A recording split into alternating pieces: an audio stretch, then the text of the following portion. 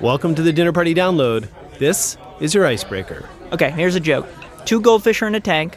One of them looks at the other and says, "You know how to drive this thing?" I'm Brendan Francis Noonan. I'm Rico Galliano, and from APM, American Public Media, this is the Dinner Party Download. Culture, food, and humor to fuel your weekend conversations. You just got a joke from David Litt, former Obama speechwriter and now author. Later, he'll tell us what not to do with the leader of the free world's ferns. Plus, we speak with multi-Oscar-nominated actor Willem Dafoe about his acclaimed performance in the new film, The Florida Project. Also coming up, Carla Hall, host of The Chew, says the secret to good cornbread is lots of corn and lots of fat. Duh. Yes. Rachel Bloom, star and creator of the TV musical Crazy Ex-Girlfriend, leads us in a sing-along. And I chat with synth rock fans' own personal G-Zi, the band Depeche Mode. Do not enjoy the silence. Instead, listen to small talk.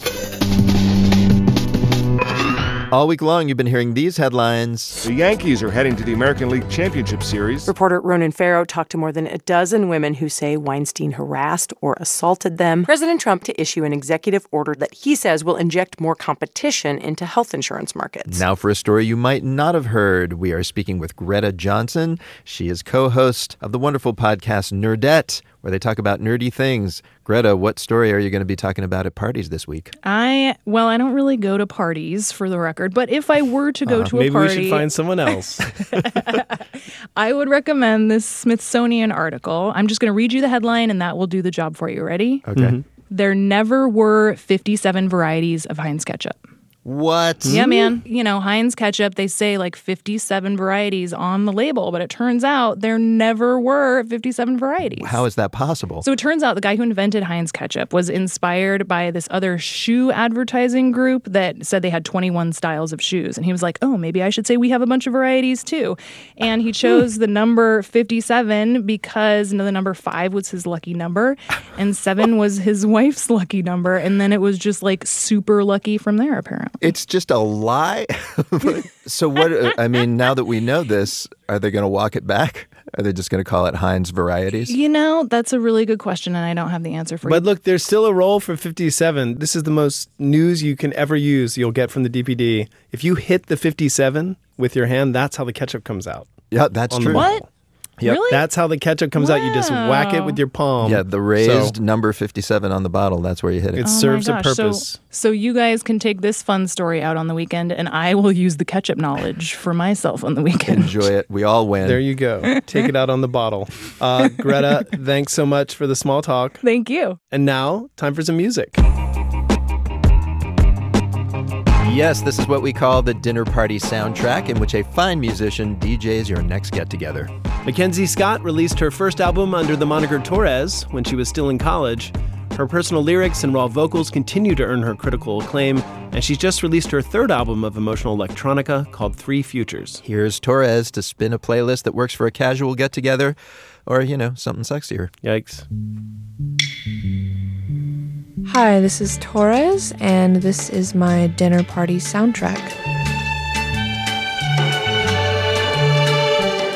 The first song that I've chosen is Baby by Gal Costa. I think it's really enchanting and dreamy and a little bit cheesy in all the right ways. Você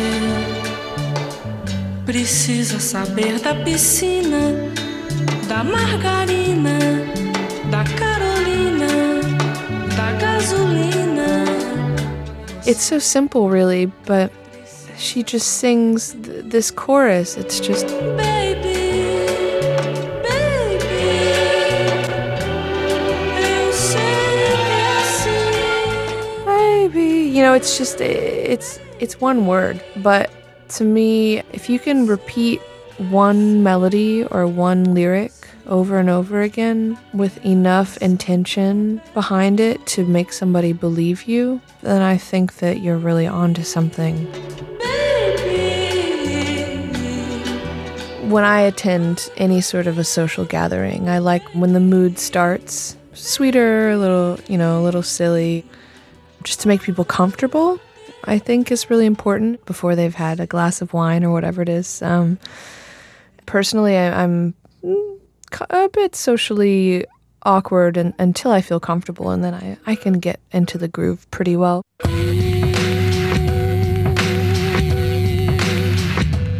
The Portishead song, Strangers, is, like so much of their other songs, dark and trance-like. I love a song that feels like it could hypnotize.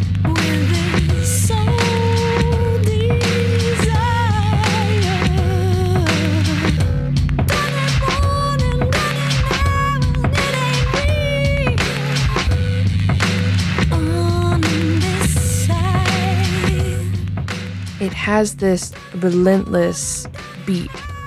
And it goes throughout the whole song, apart from the moments where it breathes and it makes you think that it's done. And then it drops again, and it's fantastic.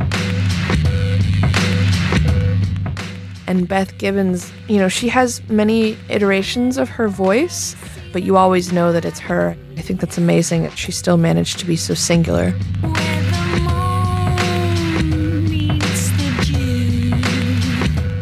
This one, it's slinky, kind of kinky. It gives the impression that it could end up being an orgy if someone were to suggest it. About halfway through the dinner party is about where that vibe should come into play.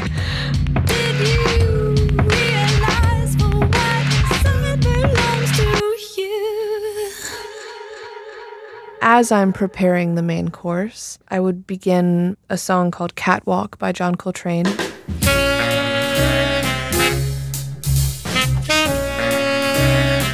At this point, people are really feeling loosened up. They're laughing. They're ready for the main course. I would probably be making oven-roasted salmon. I love fish, but I don't like overcooked fish. I think that's the worst. I don't respect people who overcook fish.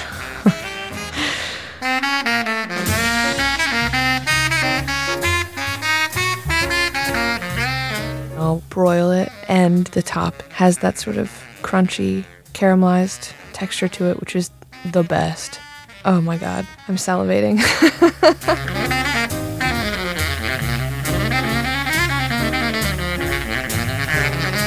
This song, Catwalk, has this one line that repeats throughout the song. Da, da, da, da, da, da, da, da. Oh, it's majestic. I mean, it totally hits the spot, and it repeats the way that you want it to, which is super satisfying for me. Like, when I actually hear a melody that I love and then it doesn't repeat, it drives me crazy. And it actually culminates in a really strong finish with that melody at the end.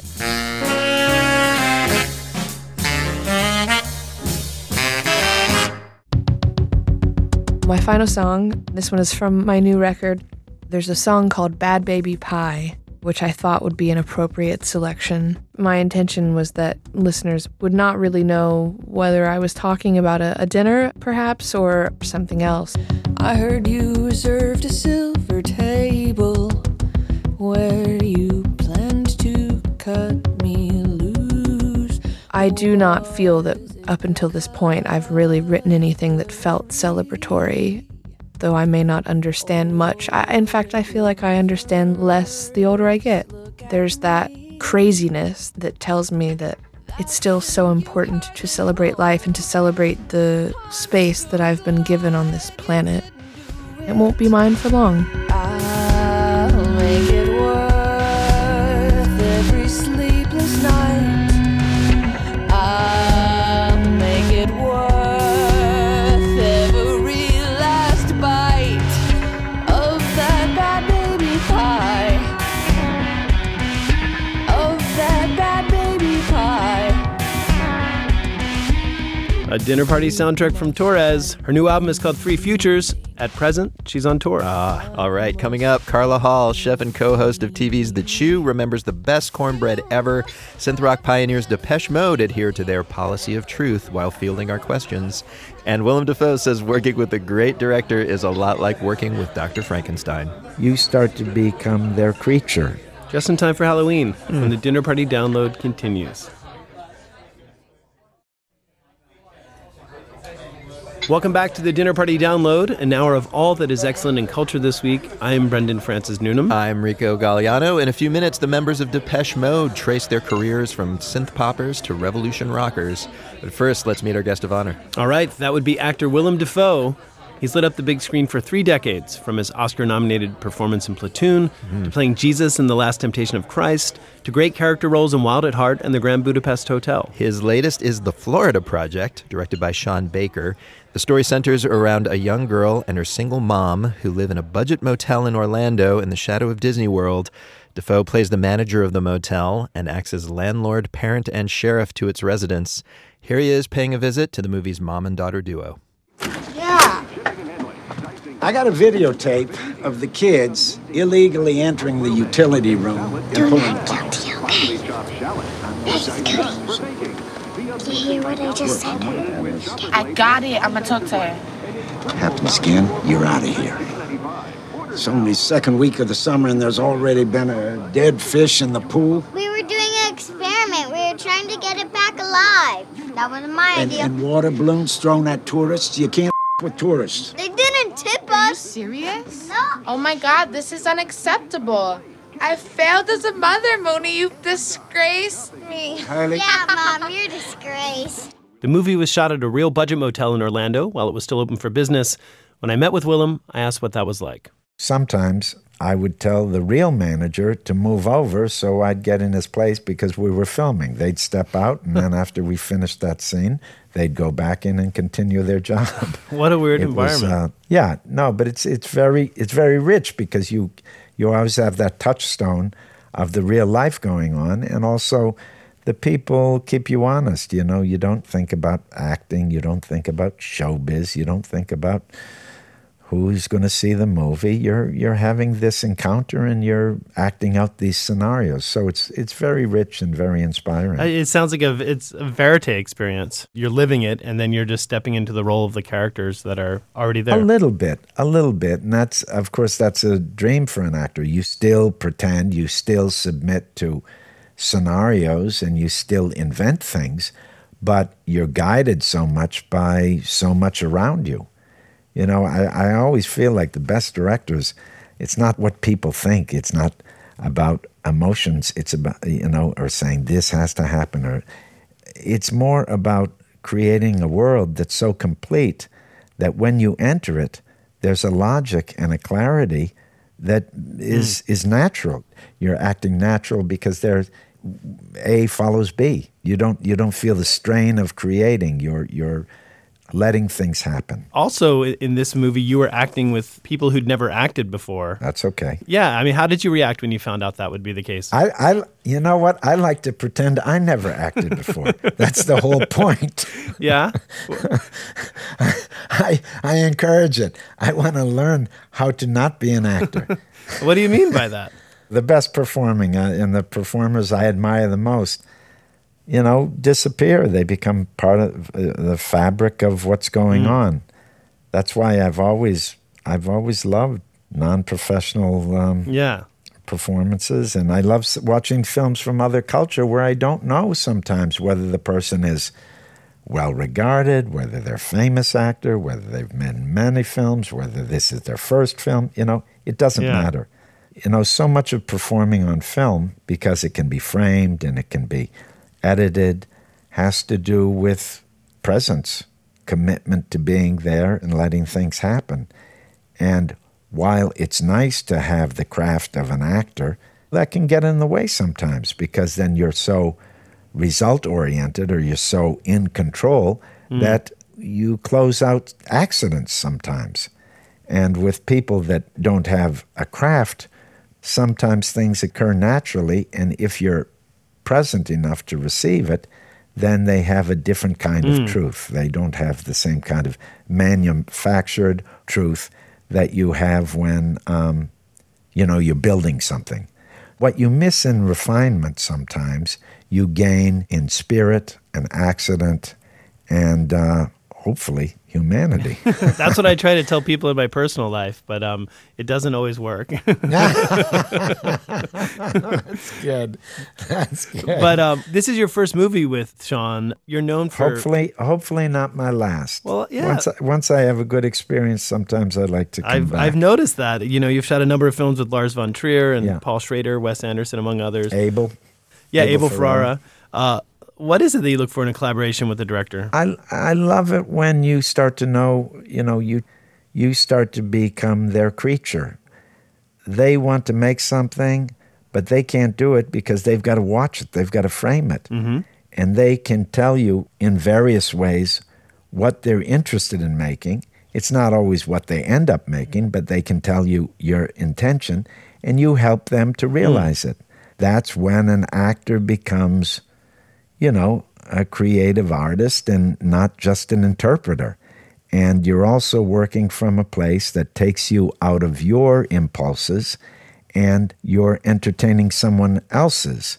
And if you believe in that person, it can be a learning thing that gives you a special energy. That and the combination of submitting to them and agreeing to be their creature is a great freedom and power. And I like that. I find it interesting, though, that you don't just work with auteurs. You also are in blockbuster comic book movies like Spider-Man.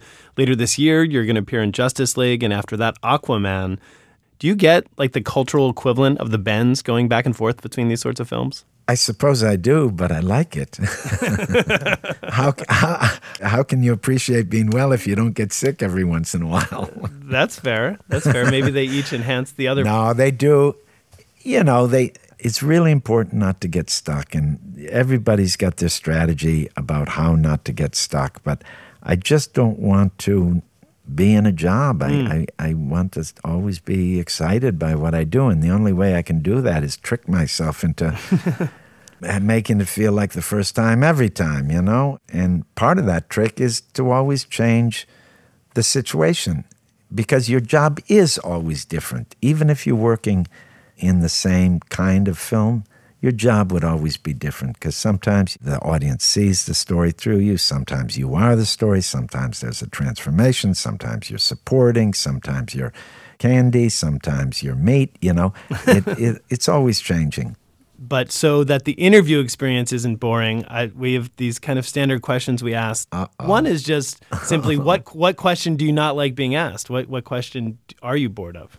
Oh God, I get crazy when people say you play bad guys all the time. Mm-hmm. Questions involving that, because what that tells me is what kind of movies they see.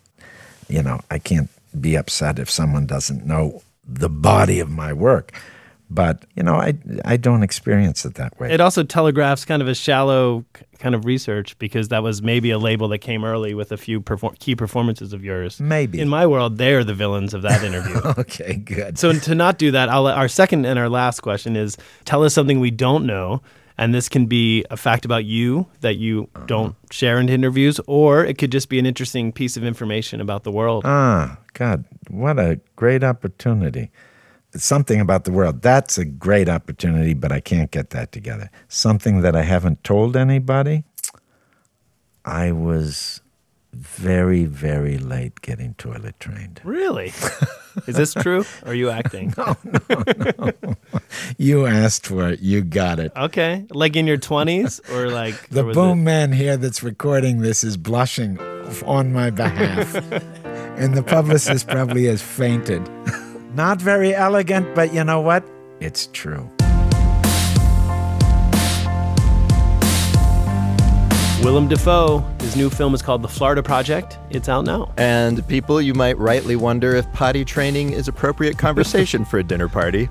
Well, you will find the answer to that and many other party-related questions in our forthcoming book. We really do address that. Yeah. The book is called Brunch is Hell, and it's both a how-to guide to hosting a dinner party and a kind of unhinged rant against the dinner party's evil antithesis, brunch. Also, it's a heartfelt plea for people to dine together and actually listen to each other. Pre-order it now on Amazon or your favorite online bookseller.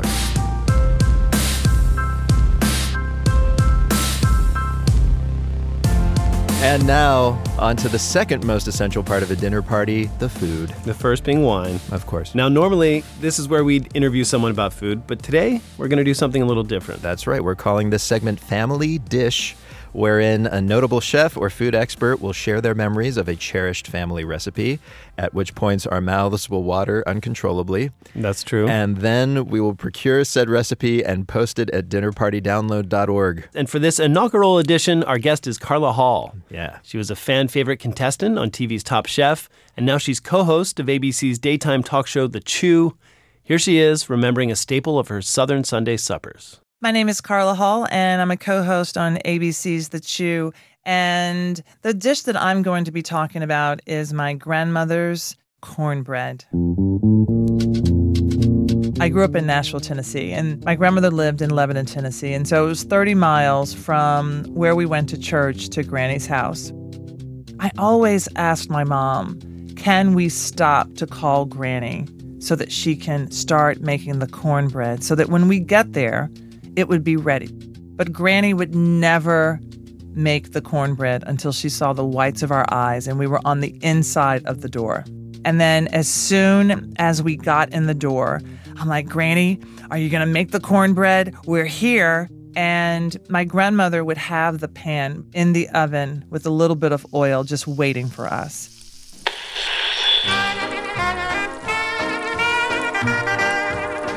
Up north, cornbread is a little cakier and it's sweeter. It's almost like a corn muffin, whereas in the south, the cornbread serves as a means of sopping up the things that are on your plate. It's a very savory dish. My grandmother would call cornbread that she would make egg bread. She didn't use flour. It was all cornmeal, and it tasted like corn. So her cornbread was really light, honestly, because of all the fat and the eggs and the milk that was in it. But I think that's what made Granny's cornbread really special. That coffee can that would be on her stove that would hold all of the fat, the bacon fat, the ham fat. And that pan that she had in the oven would be getting hot. And then she would pour this batter into that hot pan, and it would sort of curl around the edges of that old cast iron skillet. And I am just looking at this cornbread thinking, I can't wait to eat that cornbread with those crunchy edges. So I knew that as soon as she poured that batter, I would be eating in 18 minutes. That's all I cared about.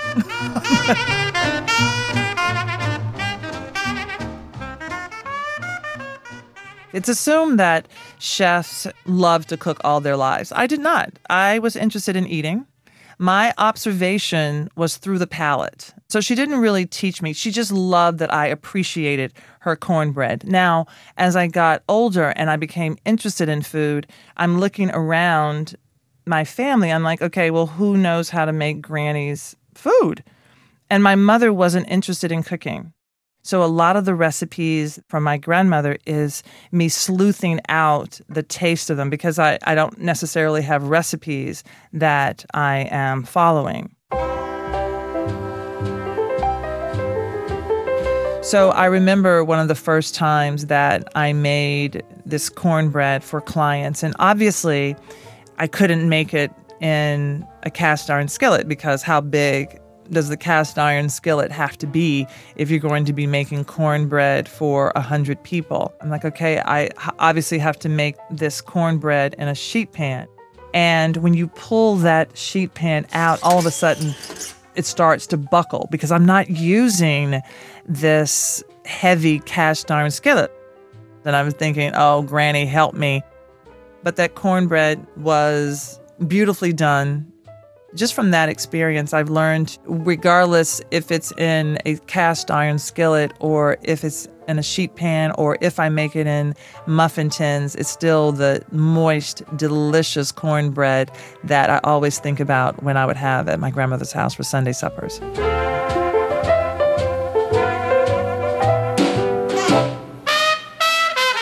Chef and TV personality Carla Hall, with an assist from her grandmother.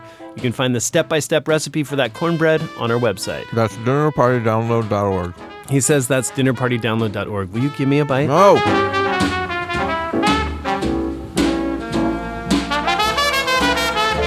Delicious. Back in the early 80s, 4 lanky Brits calling themselves Depeche Mode, armed only with primitive synthesizers, started churning out pop hits. Nearly 40 years later, they have sold over 100 million albums and are one of the most popular live acts on Earth. This week, they will become the first band ever to play 4 consecutive sold-out shows at the Hollywood Bowl in Los Angeles. Rico caught up with Depeche Mode's main songwriter Martin Gore and his fellow founding member Andy Fletcher. They told him the band was inspired by the pioneering German synthesizer band Kraftwerk, but according to Andy, they cut their teeth with more traditional instruments. We were actually more of a conventional band in the beginning. Only Martin had a synthesizer, and that's when these very small and cheap monophonic synthesizers were available. And Vince Clarke, who was our leader at the time, made a decision that we were to become all electronic. Just a sort of blanket rule. It was like, today we become synth rockers. And in fact, up till the late 80s, I don't think we ever picked up another guitar. Yeah, I think there was one track that was a B-side or something. And then. Oh, yeah, and then you're right, that had a bit of guitar on it, yeah. What was your response to that? Were you excited to go down that road? Well, it was very hard for me because I'd never played a keyboard in my life, so that was pretty tough. And of course, the keyboards at that time were incredibly primitive. It wasn't always easy to make them work, is my understanding. Yeah, things that you take for granted these days were very, very difficult back then. Like, for instance, what? The most disastrous story we have, I think, was when we played in a place called Bochum in Germany in about 1982, and we were using a prototype PPG synthesizer back then, and they were renowned for being not very roadworthy. And, we heard that Kraftwerk were coming to the gig. And, of course, it broke down. No. So for the whole set, the synth that I played just wasn't working. So it was quite disastrous and quite humiliating in front of our idols. Oh, my God. What did you speak to them afterwards? No, they left. They thought no competition. When I'm with you, baby, I go out of my head, and I just can't get enough, and I just can't get enough. All the things you do to me and everything.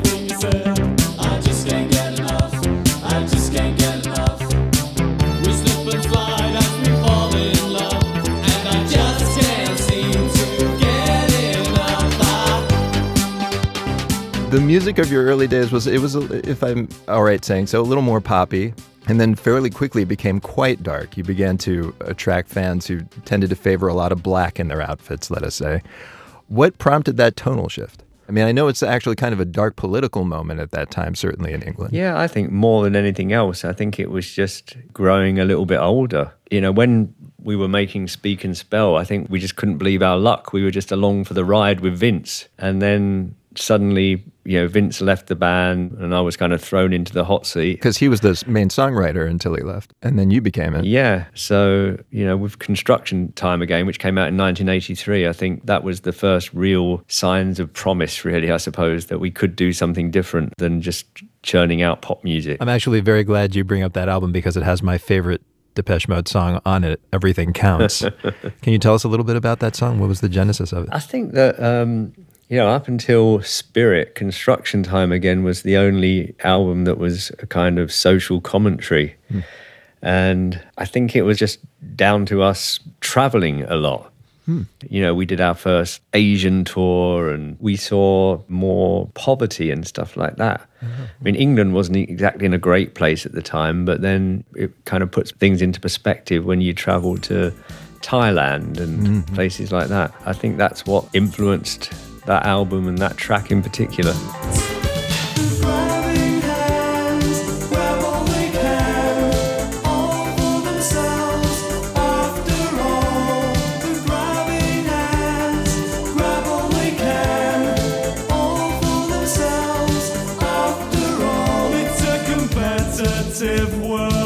This might be a good time to talk about your most recent single called Where's the Revolution. What inspired that track? I started writing songs for this album towards the end of 2015, and I just felt that the world was in a horrible place. Humanity seemed to be losing its way.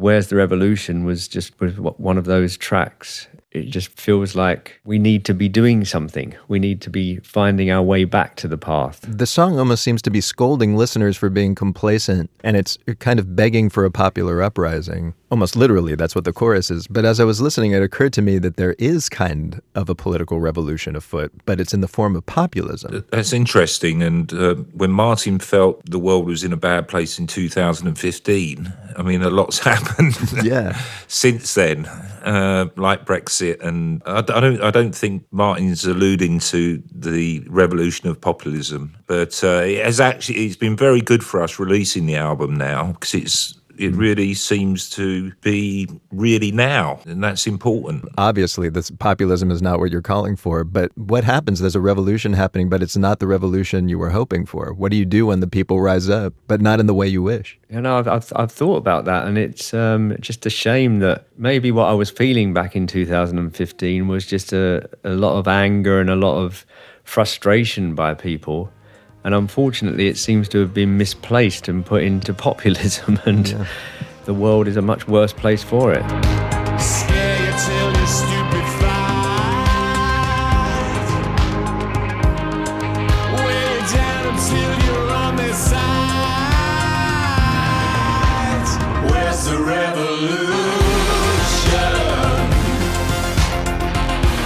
Come on, people, you're letting me down. Your work has been cited as an influence by innumerable bands. Which musicians were maybe you most proud to learn you inspired? One of the things that I love about all the different people that cite us as influences is that they come from so many different genres. If it had just been like electronic musicians saying we were inspired by you, that would be fantastic, but it wouldn't be as amazing as the fact that we've inspired heavy metal people. Which?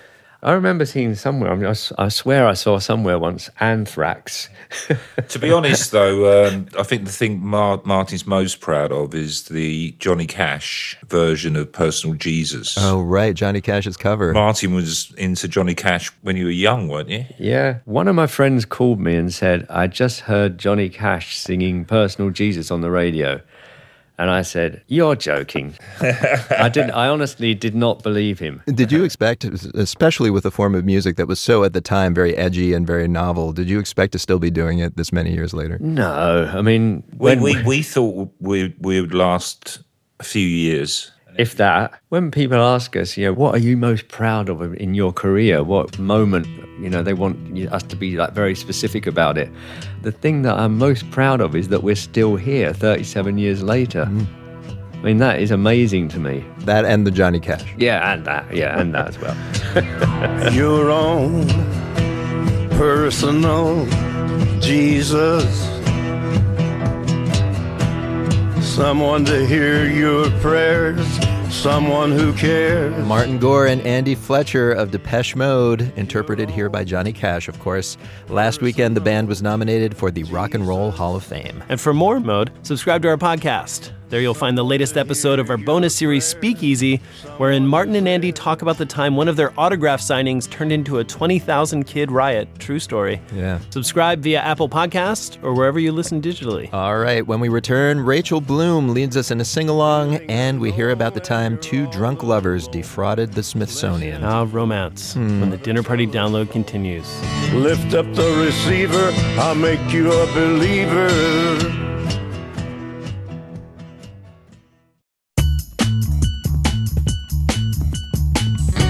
Welcome back to the Dinner Party Download, the arts and leisure section of Public Radio. I'm Brendan Francis Newnham. I'm Rico Galliano. Later, former Obama speechwriter David Litt takes us through his worst nightmare, which somehow involves ferns. Him too. Yeah.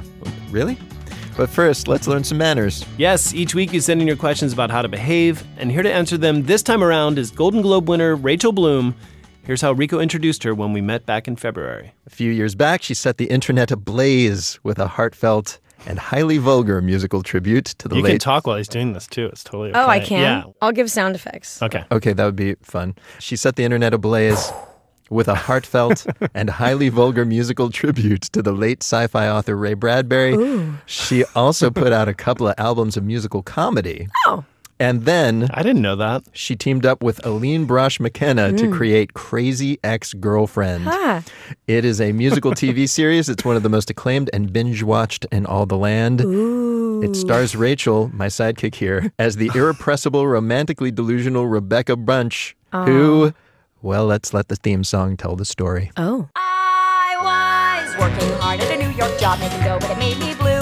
One day I was crying a lot, and so I decided to move to West Covina, California. Brand new pals and a new career. It happens to be where Josh lives, but that's not why I'm here. She's the crazy ex-girlfriend. What? No, I'm not. She's the crazy ex-girlfriend. That's a sexist term. She's the crazy ex-girlfriend. Can you guys stop singing for just a second? She's so broken inside. The situation's a lot more nuanced than that. C-R-A-Z-Y. Okay, we get it. Crazy ex-girlfriend. It's great that does all the explaining for us. It does all Saved us a the lot of exactly. work. It saves you a lot of. So your character, Rebecca, suddenly moves across the country to stalk her ex. She quits a job, high-paying job, moves to West Covina, all of which is funny. But at the same time, she's dealing with mental illness. How do you calibrate those two types of zaniness in the show? One that's amusing and one that's born of a real desperation there. The two have always been pretty together. Part and parcel. Is that the right way to use part and parcel? Sure. Two have been always been The public pretty, radio audience will correct you. There you go. Either way. The two have always been pretty part and parcel to me. With wackiness comes inherent sadness, I think, that you need that to counterbalance the wackiness. And so, I don't know, it was always kind of inherent in the show we were wanting to do because the premise is so wacky. To make it real, you have to deconstruct it and say, okay, why would a woman actually move across the country? But why make it real? It's a musical. Typically, I think of musicals as being escapist. Yeah, well, you want to have also a contrast to when the musical numbers happen. And so there's musical numbers to escape from what you need something to escape from. Well, that's a question. How do you know when there's like one or two songs per episode? How do you know when to drop a song in? The best songs come from the emotional high and low points of the episode. It's like how you write any musical. It's like, when is the emotion too strong for the character to merely speak? When do they need to sing? But there's also a wonderful example of a magical character that you just kind of pull out of thin air to sing songs, who embodies the Santa Ana winds, which we get here in Los Angeles every now and then. Where did that come from? He becomes like a narrator for the show. Yeah, we were talking about a structure for that episode. We had a lot of different structures, and we were thinking of genres we hadn't done. We hadn't done 4 seasons Frankie Valli, and we were talking about how, like, it sounds like winds. Yeah. And we were like, oh, we can have that keep coming back. And the Santa Ana winds are making everything weird. Hello there, it's me. I'm the Santa Ana wind. I cause allergies. I also make things weird. A little bit about me on my hot, hot breeze that originates from high pressure air masses.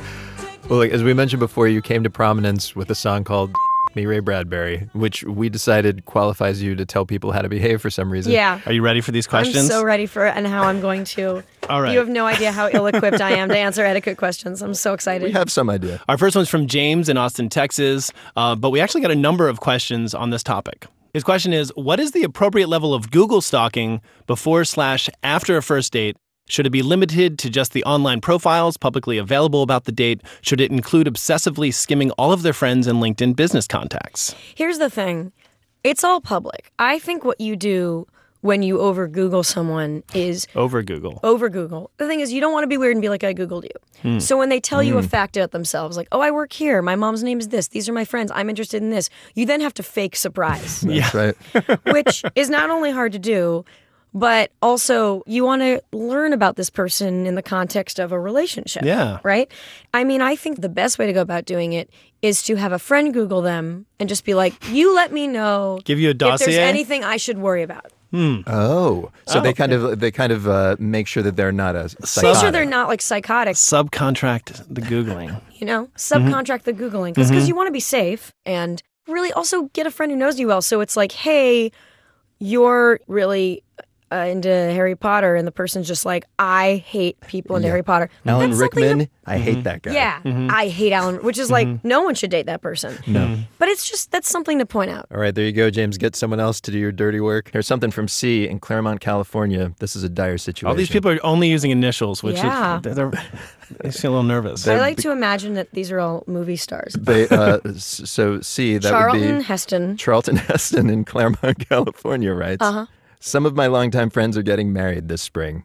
There's an excellent chance both me and my ex will be invited.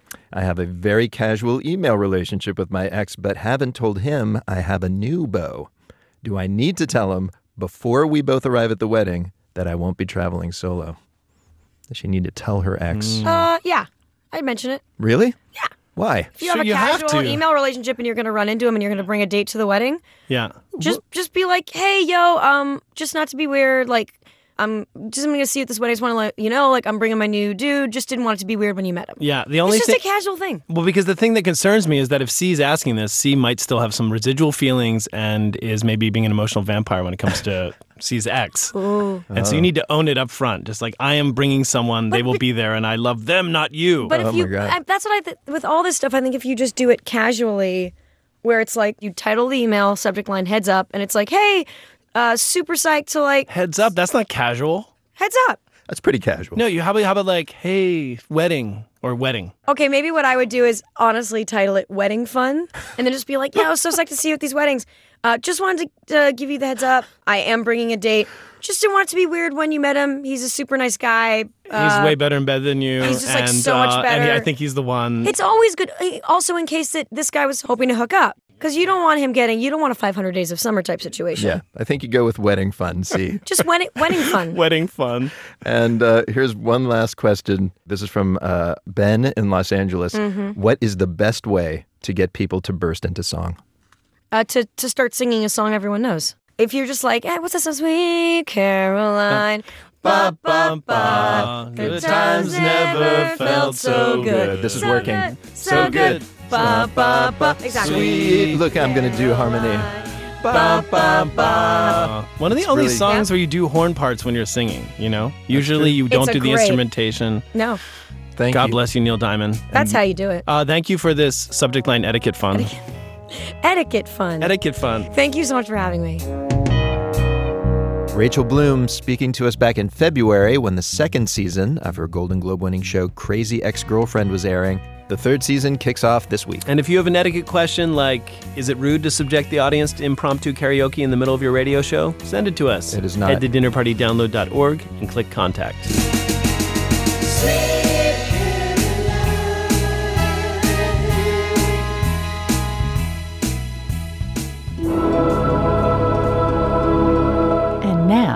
Time to eavesdrop. David Litt penned some of former President Obama's most memorable speeches, including his comic turns at White House correspondents' dinners. The stories behind those speeches are the stuff of his new memoir, Thanks, Obama, My Hopey, Changey White House Years. Today we overhear a tale that didn't make it into the book, maybe because it involves David stealing. I've been dating my girlfriend Jackie for a little more than 3 years. And we've reached the part of the relationship where we're having the flowers conversation. By that, I mean the conversation where Jackie explains, I ought to do a better job of buying her flowers. And she says, well, it's a gesture. And I say, I don't understand the gesture because flowers are not going to even last forever. Like, I would rather have a new toaster. And then meanwhile, work is also not going great. In the Obama White House, we just launched healthcare.gov. It was more or less a disaster. The only thing that has been successful for us as a White House in the last few months has been this video, Between Two Ferns. Have you heard of the Affordable Care Act? Oh yeah, I heard about that. That's the thing that doesn't work. Why would you get the guy that created the Zune to make your website? President Obama sat down with Zach Galifianakis. They did this online talk show, huge hit. Lots of people signed up for health insurance. So it's the spring of 2014. I am writing all these jokes for the White House Correspondents' Dinner. The one thing we know is we have got to figure out a way to talk about Between Two Ferns. So I had this idea. At the very beginning of the speech, President Obama will ask for his aides to come out and they'll play Hail to the Chief, and they'll each be carrying a fern, and they'll put it on either side of the podium. And I think, okay, this is going to be easy. We'll go buy some ferns. But this is early spring in Washington. It's still pretty cold. It turns out it is impossible to find a fern. And so I realize I know where to find a fern. We have the 2 original ferns from this incredibly popular internet video.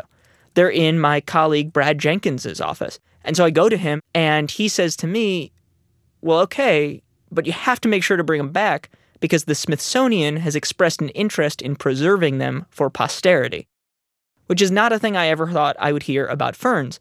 But I promise him, these ferns are coming back. Don't worry, we will get them to the Smithsonian. I bring them out at the Washington Hilton. I go to the ballroom, and we get them all set up. Ladies and gentlemen, the President of the United States. And that night, I'm up in the catwalk trying to make sure that all of our tech runs smoothly. Before I get started, can we get the new presidential setup out here? I watch as President Obama delivers his line, and it's going great. And it keeps going great until it's the second to last joke. George W. Bush took up painting after he left office, which inspired me to take up my own artistic side. And the president's just supposed to say a setup, and then there's a funny slide that's going to do all the work as the punchline. I'm sure we've got a shot of this.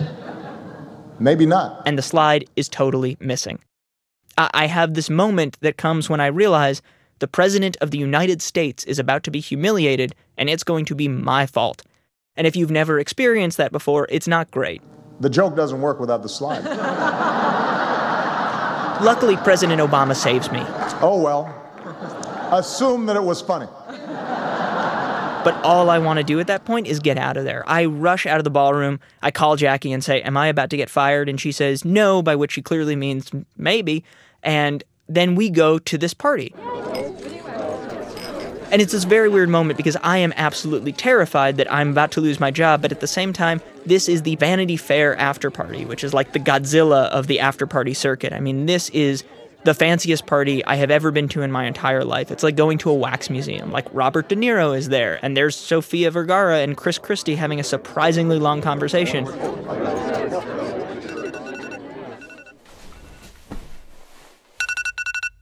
And the next morning, I half open my eyes, and I have a headache, and I'm hungover, and then suddenly I realize, holy the ferns. They're currently still in the Washington Hilton.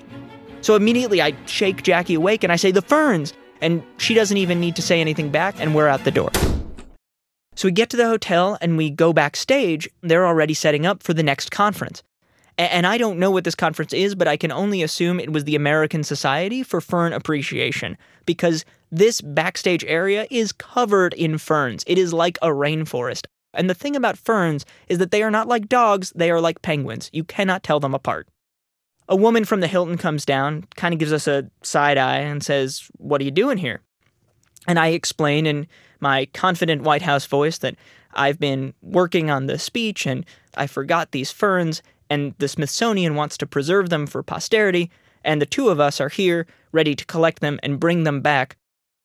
What I've forgotten is I am just a hungover man with his equally hungover girlfriend, and we have crashed the ballroom of a Washington Hilton in order to take 2 plants away for ourselves. And she says, don't worry, I'm going to go find my supervisor. But she says supervisor in a way that probably means security. I watch her disappear, and I take a moment, and then I look at Jackie and I say, grab a fern, let's go. She looks absolutely horrified and then determined. And then she grabs a fern. And then we try to kind of waddle quickly out of the Hilton ballroom as if this is a thing that human beings regularly do. And we realize we've done it. We've stolen 2 copycat ferns. And the two of us look at each other and we just start laughing in the way that you can only laugh when you and a person you love are prepared to defraud the Smithsonian Institution together.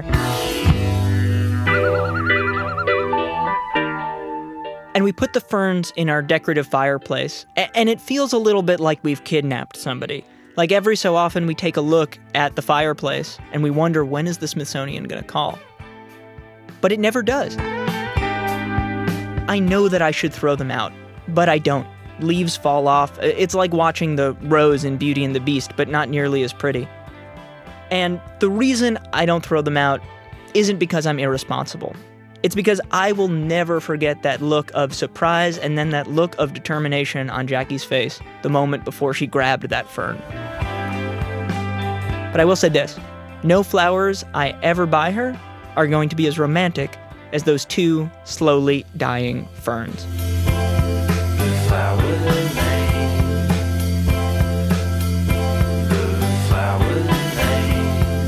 David Litt, speechwriter for former President Obama. You'll find stories like that in his new book entitled Thanks, Obama. But that story is actually not one of them. Nice. You heard the premiere just now. Congratulations, us. But please, Smithsonian workers, direct your letters of outrage to David. We are merely the messengers. Yes, and by the way, radio listeners, if you missed part of our show, particularly the part where we urged you to pre-order our forthcoming book called Brunch is Hell, head to Apple Podcasts, type in Dinner Party Download, and hit subscribe. Right after you pre-order Brunch is Hell. That's right. The episode would not be possible without senior producer Jackson Musker, associate producer Krista Ripple, and associate digital producer Christina Lopez. Emerald Douglas is our intern, and Jake Gorski engineered. Bon appetit.